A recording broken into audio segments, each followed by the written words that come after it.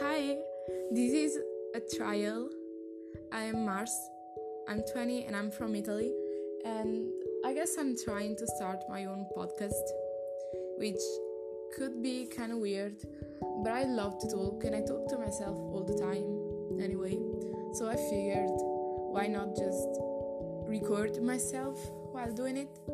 And I don't know, maybe bring some company to the people listening if there's gonna be anyone listening. So yeah, this is me trying out this new thing, and I don't know if it's gonna work or if I'm gonna go through with it. But if it's gonna work, then someone will hear these words coming from my mouth right now. So yeah, I guess we'll see.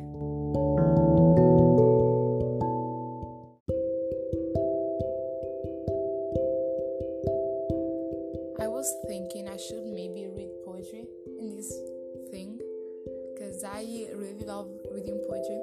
It's one of my hobbies. I don't know if that's weird, but I love reading poetry out loud because I feel like it is different. And I've been really obsessing over Richard Siken, which is an author that published two books. The first one in 2005, and it's called Crush, and it's basically a compilation of love poems, but they are so raw in their contents, and the images, the pictures are so beautiful.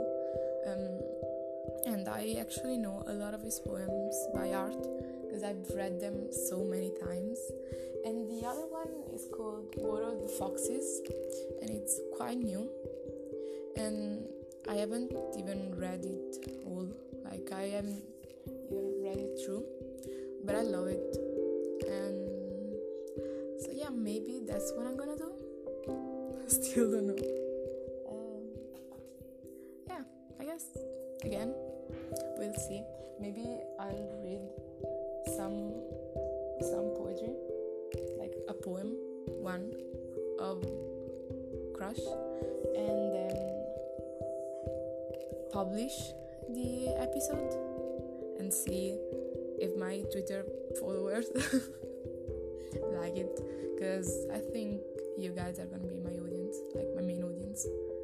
Maybe Bella and Noah for sure, Alicia and Eleonora, and I don't know, I think it stops there, just like 4 people I will be talking to.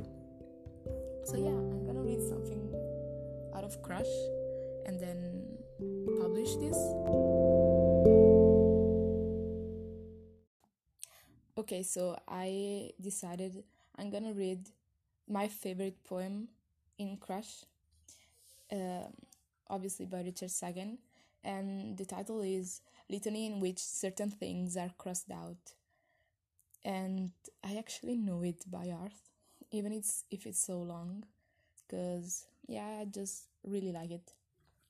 Okay, so and excuse me if I stumble on words and if I pronounce things wrong. I'm probably gonna do it. So yeah, let's start. Every morning the maple leaves. Every morning another chapter where the hero shifts from one foot to the other. Every morning the same big and little words, all spelling out desire, all spelling out you will be alone always and then you will die. So maybe I wanted to give you something more than a catalogue of non-definitive acts, something other than the respiration. Dear so-and-so, I'm sorry I couldn't come to your party. Dear so-and-so, I'm sorry I came to your party and seduced you and left you bruised and ruined. You poor, sad thing. You want a better story. Who wouldn't? A forest then, beautiful trees and a lady singing. Love on the water, love underwater, love, and so on. What a sweet lady. Sing, lady, sing. Of course, she wakes the dragon. Love always wakes the dragon, and suddenly flames everywhere. I can tell already you think I'm the dragon. That would be so like me. But I'm not. I'm not the dragon. I'm not the princess either. Who am I? I'm just a writer. I write things down. I walk through your dreams and invent a future. Sure, I sink the boat of love, but that comes later. And yes, I swallow glass, but that comes later. And the part where I push you flush against the wall and every part of your body rubs against the bricks. Shut up, and get into it. For a while, I thought I was the dragon. I guess I can tell you that now. And for a while, I thought I was a princess. Cotton candy pink, sitting there in my room, in the tower of the castle, young and beautiful and in love, and waiting for you with confidence. But the princess looks into her mirror, and all this is the princess, while I'm out here, slugging through the mud and breathing fire, and getting stabbed to death. Okay, so I'm the dragon, big deal. You still get to be the hero. You get magic gloves, a fish that talks, you get eyes like flashlights. What more do you want? I make you pancakes, I take you hunting. I talk to you as if you're really there. Are you there, sweetheart? Do you know me? Is this microphone live? Let me do it right for once, for the record. Let me make a thing of cream and stars that becomes, you know the story, simply heaven. Inside your head, you hear a phone ringing, and when you open your eyes, only a clearing with dear in it. Hello, dear. Inside your head, the sound of glass, a car crash sound as the trucks roll over and explode in slow motion. Hello, darling. Sorry about that. Sorry about the bony elbows. Sorry we lived dear. Sorry about the scene at the bottom of the stairwell and how I ruined everything by saying it out loud. Especially that, but I should have known. You see, I take the parts that I remember and stitch them back together to make a creature that will do what I say or love me back. I'm not really sure why I do it, but in this version you are not feeding yourself to a bad man against the black sky, sprinkled with small lights. I take it back. The wooden holes like caskets, these terms from the lower depths, I take them back. Here is the repeated image of the lower destroyed, crossed out, clumsy hands in a dark room, crossed out. There is something underneath the floorboards, crossed out, and here is the tabernacle reconstructed. Here is the part where everyone was happy all the time and we were all forgiven, even though we didn't deserve it. Inside your head, you hear a phone ringing, and when you open your eyes, you're washing up in a stranger's bathroom, standing by the window in a yellow towel, only 20 minutes away from the dirtiest thing you know. All the rooms of the castle except this one, says someone, and suddenly darkness, suddenly only darkness. In the living room, in the broken yard, in the back of the car as the lights go by, in the airport bathroom gargle and flush, bathed in a pharmacy of unnatural light, my hands looking weird, my face weird, my feet too far away. And then the airplane, the window seat over the wing with a view of the wing, and a little foil bag of peanuts.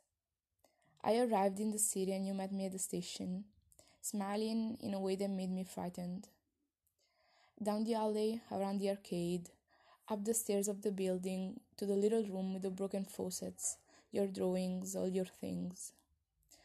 I looked out the window and said, this doesn't look much different from home, because it didn't. But then I noticed the black sky and all those lights. We walked through the house to the elevated train, all this building, all that glass and the shiny, beautiful mechanical wind. We were inside the train car when I started to cry. You were crying too, smiling and crying in a way that made me even more hysterical. You said I could have anything I wanted, but I just couldn't say it out loud. Actually, you said, love for you is larger than the usual romantic love. It's like a religion. It's terrifying. No one will ever want to sleep with you. Okay, if you're so great, you do it. It's the pencil, make it work. If the window is on your right, you are in your own bed. If the window is over your heart and it is painted shut, then we are breathing river water. Build me a city and call it Jerusalem. Build me another and call it Jerusalem. We have come back from Jerusalem, where we found not what we sought. So do it over. Give me another version, a different room, another hallway, the kitchen painted over and over, another bowl of soup. The entire history of human desire takes about 70 minutes to tell. Unfortunately, we do not have that kind of time. Forget the dragon, leave the gun on the table. This has nothing to do with happiness. Let's jump ahead to the moment of epiphany, in gold light, as the camera pans to where the action is, lakeside and backlit, and it all falls into frame, close enough to see the blue rings of my eyes as I say something ugly. I never liked their ending either. More love streaming out the wrong way. And I don't want to be the kind that says the wrong way. But it doesn't work. These erasures, this constant refolding of the pleats. There were some nice parts, sure. All lemon drop and melon ball, so laughing in silk pajamas, and the grains of sugar on the toast. Love, or whatever, take a number. I'm sorry this is such a lousy story. Dear forgiveness, you know that recently we have had our difficulties, and there are many things I want to ask you. I tried that one time, high school, second lunch, and then again years later in the chlorinated pool. I am still talking about you, about help. I still do not have these kind of luxuries. I have told you where I'm coming from, so put it together. We clutch our bellies and roll on the floor. When I say this, it's to mean laughter, not poison. I want more applesauce. I want more seats reserved for heroes. Dear forgiveness, I saved the plate for you. Quit milling around the yard and come inside.